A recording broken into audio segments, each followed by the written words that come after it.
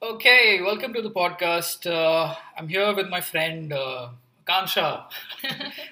We've met after a very long time, thanks to the pandemic. And we're here to discuss, well, basically, we'll see where this conversation leads us. And Akansha, why don't you introduce yourself? Absolutely, Arjun. So, my name is Akanksha. I am a water, sanitation, and hygiene policy analyst.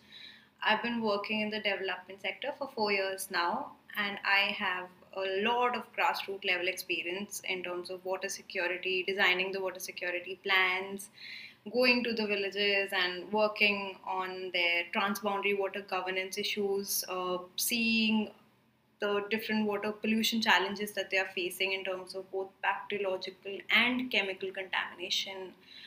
I've worked a lot around sanitation as well, around Swachh Bharat mission, particularly seeing how the government is making the toilets and are they good quality toilets? Are they actually being used?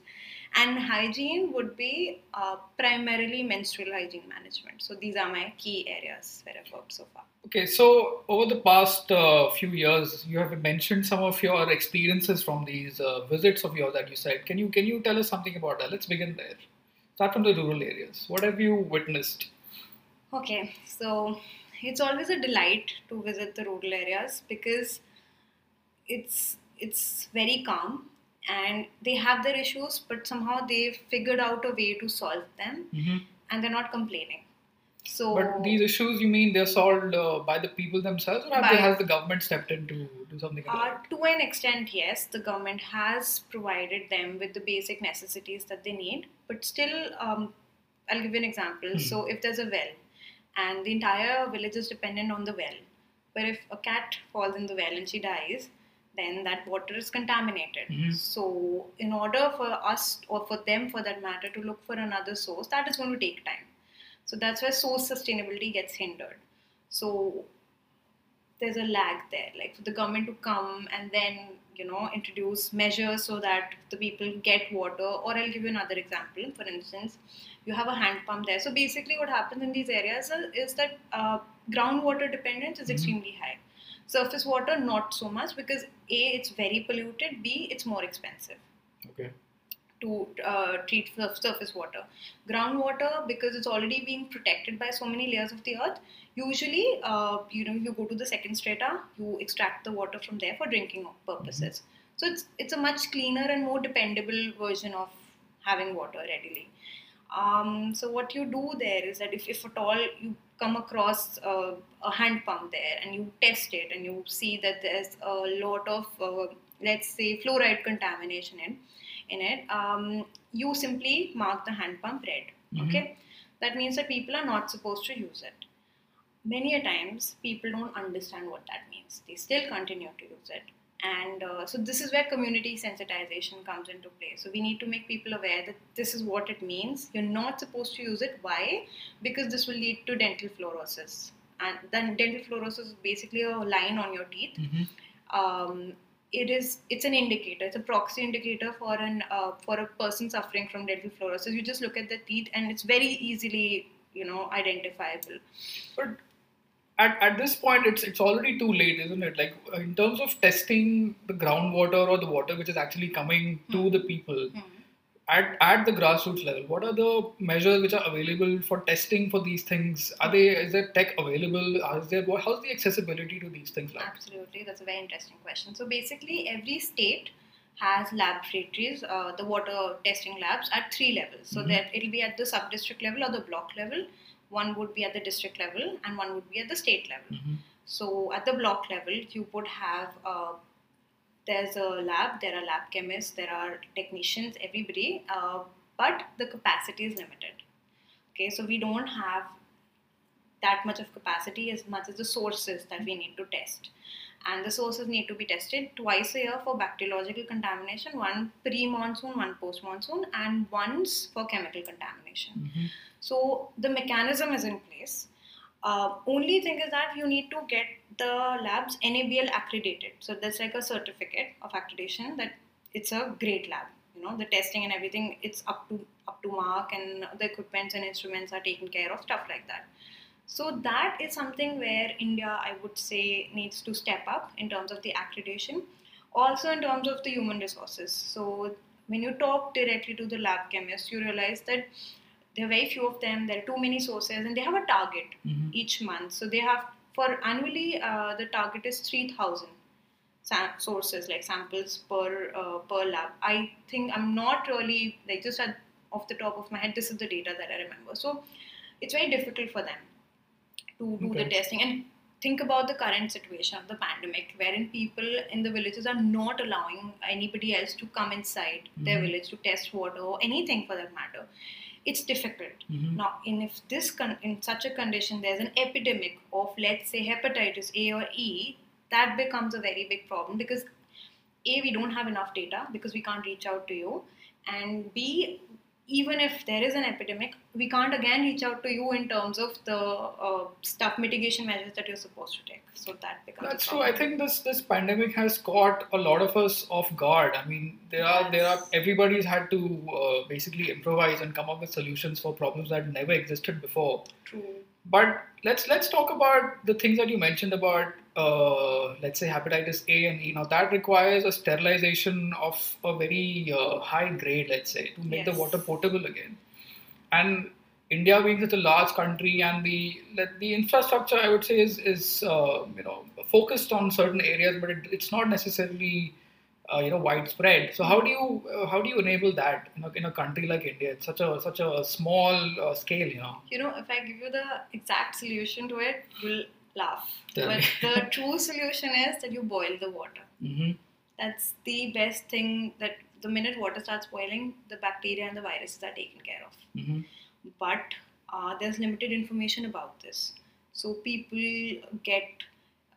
So when you ask somebody who's bringing water from a hand pump, let's say, and I've had this conversation with people so many times. So I'll see a woman carrying a matka full of water, and I'll ask her that, so what are you going to do next with this? So she's like, I've sieved it already. Okay. That's it. So that is where the filtration, as per them, sieving is like removing the big particles from it. That's it. It's just plain filtration. Plain filtration at the most basic level. They sieve it, they put it, and it's good for them. So again, that's saying the same thing being said, like out here, you have the municipality, you open your taps, we still don't trust the water, so we need a filter. Yeah. Many a times, if you test the TDS and if you test for like basic parameters, you take NH2S vial, it's a bacteriological testing vial.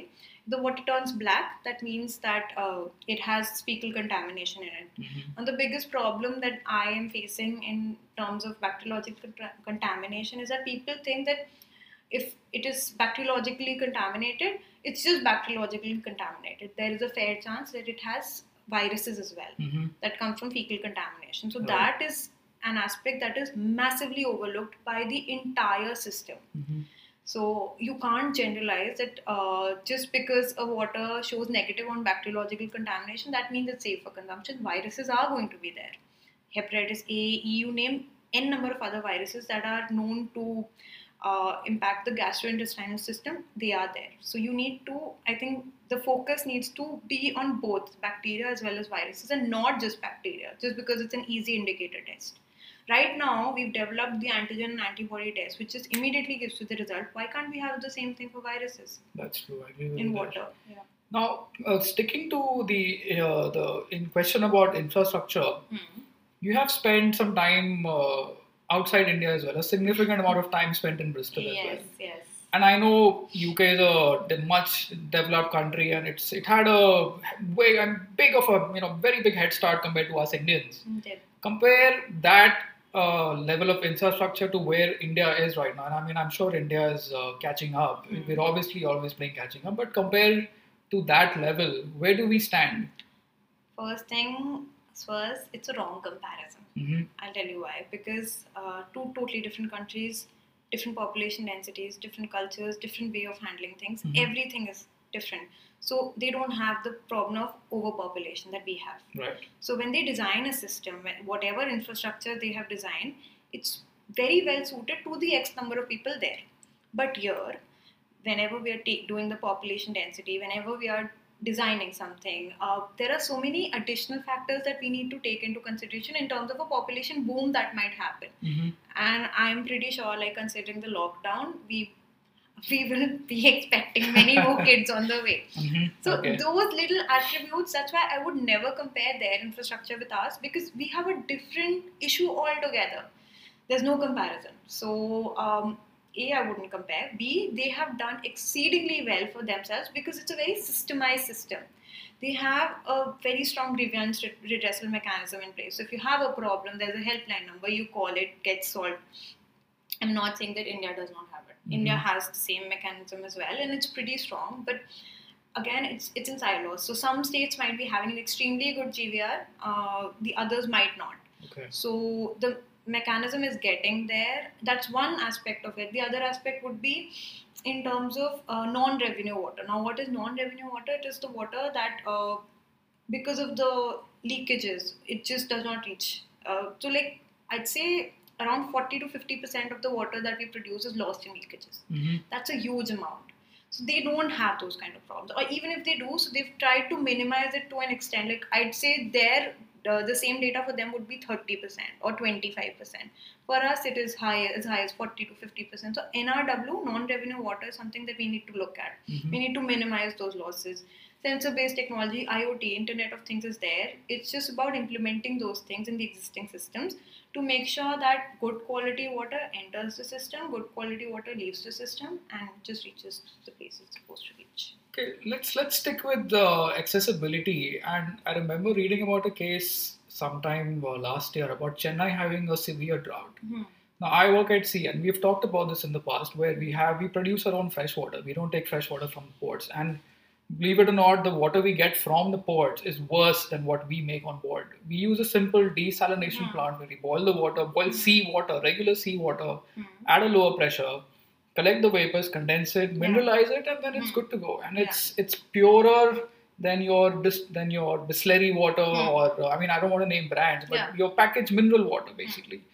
So India having such a massive coastline, why has desalination not picked up in India? What do you think? What's happened there? It's a very expensive process. You know, I know you have that technology, but when you actually look at a high population, or when you're looking at to cater to people, again, so it wouldn't work But here. that's the thing. The plant we had on board was capable of making 40 tons of water per day. Assuming the consumption of a regular household in India is 135 LPCT precisely. Okay. Urban, yeah.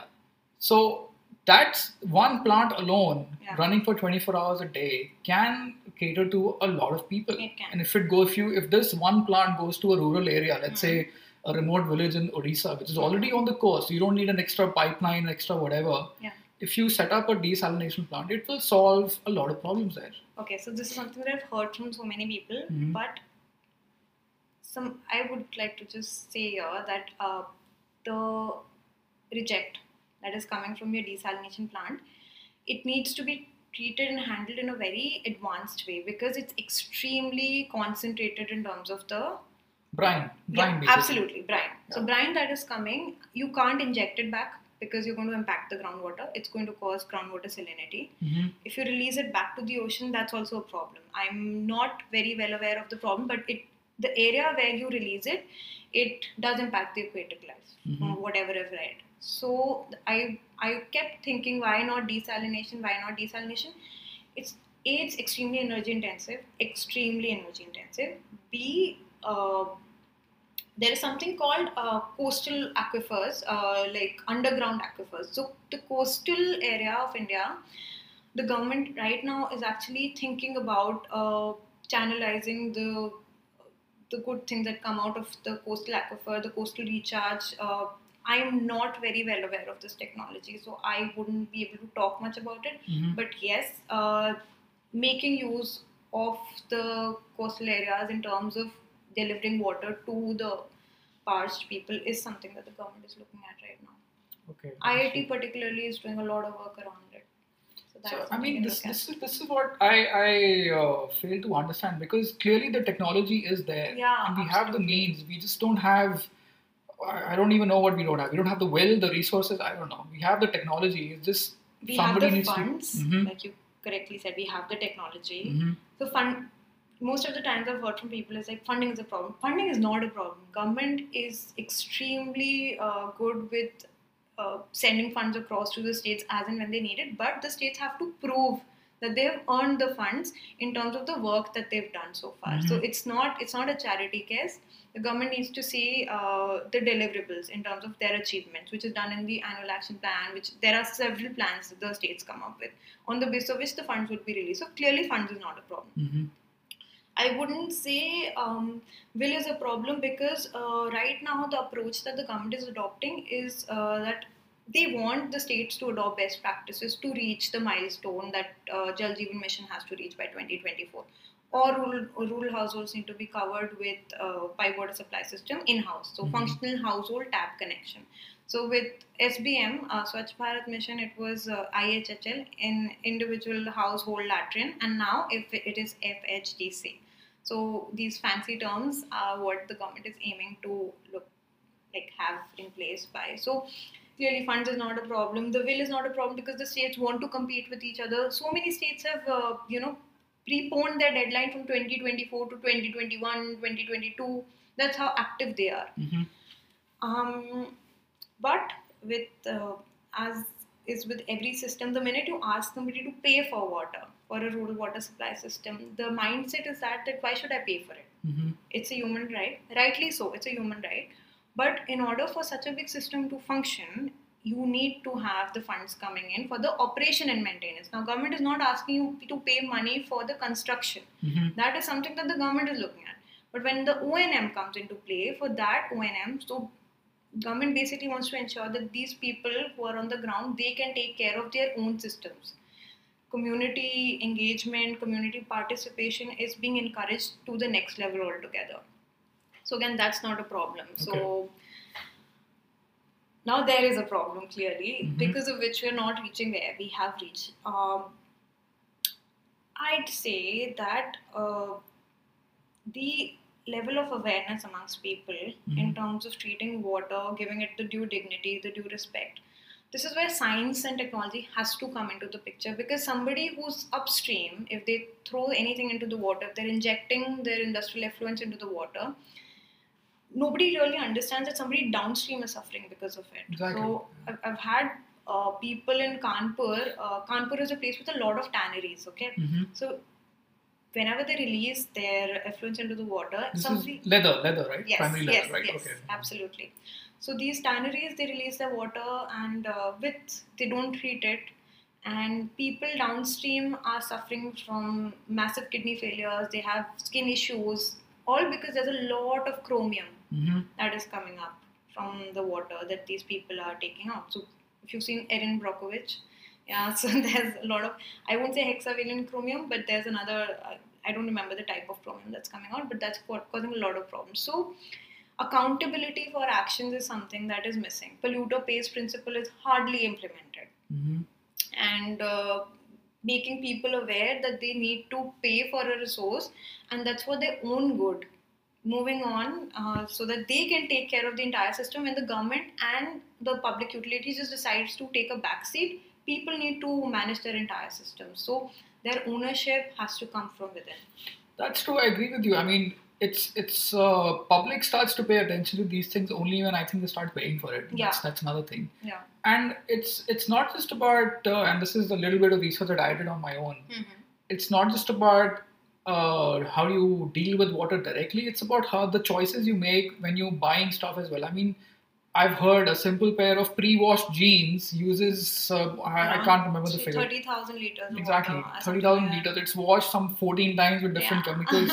And something about the color indigo when that's put on jeans, and that uses so much water, and it's gone. That water is thrown away, discarded. Absolutely. And then you have to retreat it. That's more money, that's more expense. More money, more time. Energy. Sticking on accessibility and focusing primarily on the south of India, we are pretty much reliant on our rivers and our groundwater. So what else is there? I mean, some of these terms that come to my mind are rainwater harvesting. I don't know if that's taken off at a scale where it is becoming a sustainable resource in itself. Another thing you hear is cloud seeding, but there's not enough research about that. What are the options do we have? Okay. So basically, when you look at water, you look at it from four perspectives. So there is surface water, which are the rivers. There is groundwater, which is the aquifers down in the downstairs area, and then there's your rainwater. The fourth one is actually I can't remember, but there are these three particular aspects to water: surface water, groundwater, and rainwater. There's another one which I don't know. I'm supposed to know this, but it's pretty recent. It's pretty new to me as well. Anyway, so in terms of surface water, what the government and what most of the people, the local heroes, they're doing is that even if they get no help, they are recharging the rivers on their own. They're desilting it. They are not selling per se, but they're using the river lining as manure, as like the silt is being used to enhance the quality of the soil and stuff like that. So there are local heroes who are actually coming up to do this thing. Okay, so surface water is something that people are also taking care of, and river rejuvenation is a very important component for the government. So let's keep that aside. Okay, moving on to groundwater. The statistics are actually bewildering. So there's, I'd say, out of all the groundwater that we're using, 89% is from off the top of my head goes for agriculture. Rest is industrial and domestic put together. 89%. 89% is agriculture. Oh my God. And this okay. is the most recent data. Okay, so clearly there is it's an imbalance. A lot of our water is going to agriculture, wherein there are smart ways to make sure that this water can be put to good use, or the amount of water that we are using for agriculture needs to be reduced, stuff like that. So drip irrigation is there, micro irrigation. There are so many other things in agriculture for irrigation that we can do. It is picking up. It's picking up slowly. So it's in bits and pieces. So for instance, there's a very famous farmer in Punjab. I don't recall his name, but he's been awarded recently the World Water Award. So he allowed the government to shoot off their pilot in his particular farm, and he's seen a lot of improvement in terms of the water that he was using. So the sensor based technology was used to ensure that there's drip irrigation in place, and the amount of water that he's using for his fields is really low. There's good yield, the quality of soil has improved, the quality of his yield has improved, stuff like that. So, but that is done in silos. Again, it's not a major campaign mode has not taken place for that. So groundwater recharge is something that is very important because we're just taking it out, and so there's a word called groundwater development. So it's a simple mathematical equation. It's just your groundwater development is the amount of groundwater that you are extracting upon the amount of groundwater that you are recharging. Okay, so when that number is really big, for instance, I don't want to take names of states, but there are so many states who have a groundwater extraction of above 100%. So you're not recharging as much. Understood. So that's an issue. Okay, so those states particularly need to be focused upon. Why is it going above 100? Why are you not recharging as much as you are supposed to? And these are the states which are hell-bent on, producing maximum in terms of agriculture. There's a lot of irrigation happening in these states. So these should be our focus points. Now, groundwater, the problems I've already stated, and the solution also. Now moving on to rainwater. So government has a program called Catch the Rain, Where It Falls, When It Falls. It's pretty recent. Rainwater harvesting is now going to be started in the campaign mode throughout the country, and they want people to adopt rainwater. So basically there are guidelines. There is a law in place that anybody with more than, I think, 100 square meter area of rooftop needs to have a rainwater system installed. Okay, but several of the residential complexes are not abiding by it. So what will that require? What do you require to catch rain? Basically, some kind of a reservoir? That's about it, isn't it? Not really. So you just need to have a clean terrace area. That's it. So because there are so many villages which use a sari. They just use bamboo sticks. They tie a sari. They allow water to percolate down in a bucket. Okay. It's as simple as that. You don't need fancy technology. You need a good polythene sheet, a clean polythene sheet over the top of your house. You can, if you have it. Even if you don't need the sheet. So I was talking about thatched roof houses, but out here in the urban areas, you can simply allow water to percolate from a pipe. Just make sure that the terrace is clean, because that should not be a source of contamination. contamination. Understood. Clean water. There should be no paint. There are guidelines in place. So there should be no paint, no dirt, anything, because we are going to ultimately recharge the groundwater from that. So again, if it's that simple, obviously the obvious question here is why hasn't it caught on, and why aren't people more enthusiastic about this thing? I mean, we all see the news, we've all seen the number of droughts that have happened all over the country.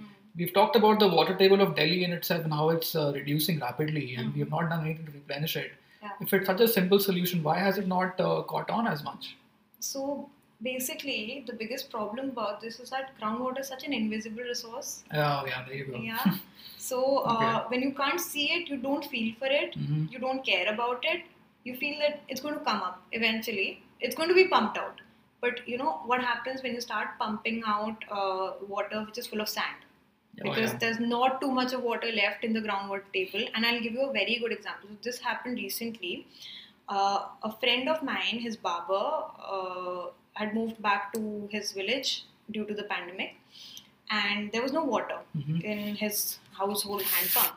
So he trusted somebody and he asked them to dig deeper for the water. Now, what this person did was he kept digging deeper, and the more water they pumped out, it was water with a lot of sand in it. Kept coming. So, what this person did, the person who was digging the hand pump deeper for him, he said that why don't you do one thing? You leave the tap running, and you leave the hand pump running. It's fine. Let the water come out. Mhm. Okay. So he allowed the water to come out. Now, this water seeped into his house and it caused the wall to collapse. Okay. And that person who was digging the hand pump for him was nowhere to be seen. He knew what he was doing was wrong. So basically, what happens is that when you dig out everything, when you remove that pressure of water, the earth begins to fall, Mhm. begins to drop. Yeah. Now, my biggest concern is this has happened at point A, let's say. What's to stop it from happening at point B or C? And then the entire village would collapse, not even understanding what went wrong. So, I'll give you an example, and this Yeah. is not something which is only restricted to rural areas. Hmm. I'm sure you know about this. Mexico City comes to my mind. Yeah, The their entire waterfalls. Mexico City was built on a lake or a dried up lake or something. Okay. Eventually, I mean, the city flourished and Hmm. whatever, civilization expanded. Hmm.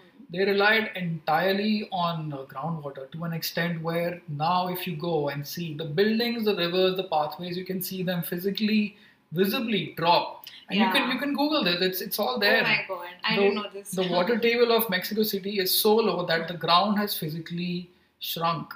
It has Exactly, gone all that's the way what I'm down. talking about. And I remember they have a monument somewhere in Mexico City which they've erected in like the town square, and it said the top of that monument is where the water used to be, way back in the 1500s or 1400s or whatever hundreds. Ah. And now it's all the way down. It's gone underwater, and that water has now disappeared. And now the town is physically sinking. Yeah. So that's something that will eventually happen, I guess. Anyway, coming back from Mexico City, let's talk about sanitation now. We've talked about water, access to water. Let's go to sanitation. So, in your travels, how's your experience been? What have you witnessed? Okay, so one thing that I would totally like to give to the government points for is that most of the villages I've visited, everybody has a toilet. Okay, that's very good. Functionality usage is something that I'm yet to discover for myself. From whatever I've seen, is that using a toilet is a behavior change. Okay, Mhm. so for instance, for us to use a mask nowadays, how careful are we about it? We tend to throw our masks anywhere, everywhere, but we know that we have to use it, but we're not very proactively using it. So that's a behavior change that we as individuals have to incorporate. Now, similarly for them, if for generations they've been taking a dump outside, they would not want to use a toilet, they would be claustrophobic. Plus, there's accessibility to water, which is a very important thing. Um, so, for a pour flush system, you need much more water as opposed to a small lota that you have. A small, what would a lota be called in English? Right? I have no idea. Yeah, so A a small mug, let's mug, say, yeah, that mug would full work. of water. Yeah.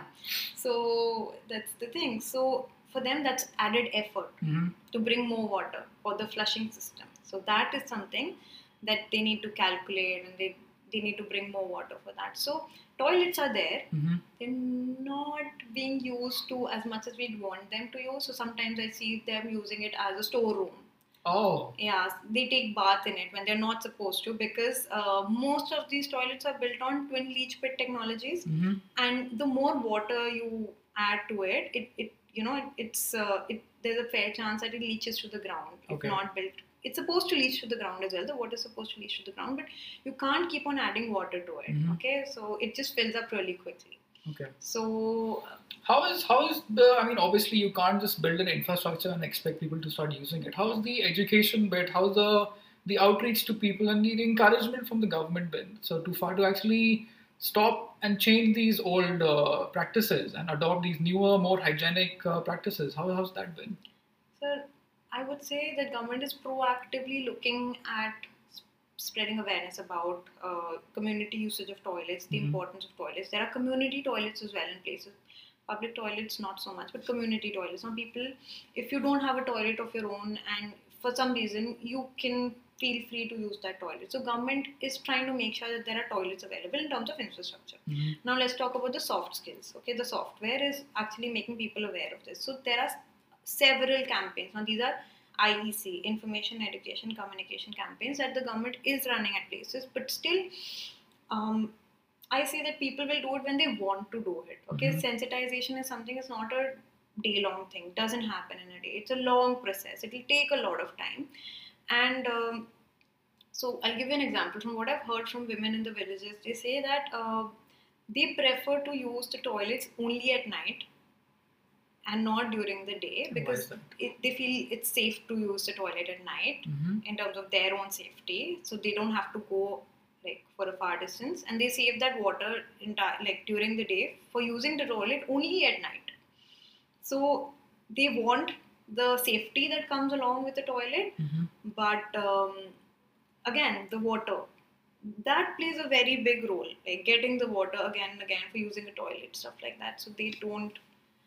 That is very interesting, and I don't think you hear this in the news. I mean, you have to actually be there to listen to these anecdotes, and that's why I thought having you on the podcast is a very good idea.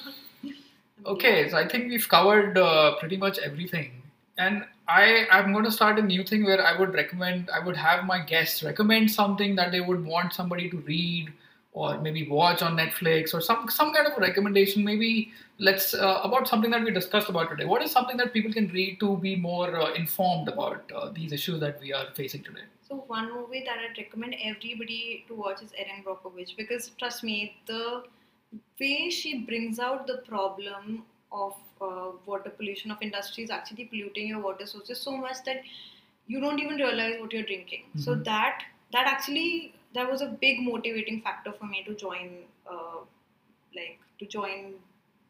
an NGO or INGO, government, I don't want to name it, but yeah. And apart from that, so the government has a lot of these webinars these days, because they're proactively looking at motivating people to save water.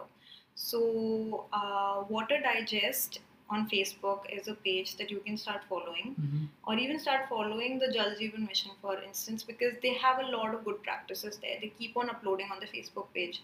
So that for me nowadays is like instantly, if I want to know something, I just go there and I find the webinar. So it's interesting to see people from the government actually telling you the exact data that you're supposed to know. And it comes from the horse's mouth, so it's very reliable. So they've done their research. You can rely on that. And also there are so many public domains on which the data is available.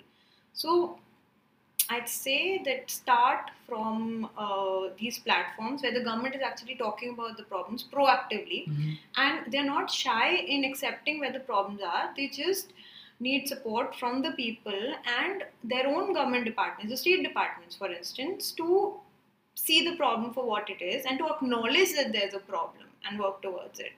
So apart from that, in terms of books on water, I don't read books, okay? I do a lot of journal researching. So I read journal papers. So right now my current interest is viruses in water. So I'm reading a lot around that area, but I would not be the right person somehow to suggest any books on water. So just the one last question. I know I've picked your brain a lot this afternoon. Okay. Just one last question that has just come to me. this medium that we're recording on, a podcast, obviously it's a very limited kind of an outreach. I mean, people know about them, but not a lot of people listen to podcasts. They would prefer watching mindless YouTube videos and stuff. So, and talking about a problem that we're talking about today, water issues, eventually this is going to become the prime focus in the next few decades. Absolutely. How do we encourage our audience here to become, like you said, to adapt a behavioral change, like wearing a mask or using a public toilet? How do we encourage the people who will actually listen to this podcast? How do we encourage them to be more proactive in their approach towards water conservation? So I can talk from my personal experience. So this happened recently. Okay, so I went to take a bath and there was no water, and I stay in a very posh area. Okay, so there is supposed to be water at all times, and I switched on the tap and there was no water. So in that very moment, despite being a water manager, despite knowing that there's probably some flaw, like somebody's probably switched off our pump or something, so I need to talk about it and stuff. In that moment, I imagined what my life is going to be if this water didn't come for 2 days, and then 3 days, and then 4 days. So you hold on to that moment, and you just, you actually feel it for yourself that what are you going to do next. So that is going to create a sense of urgency.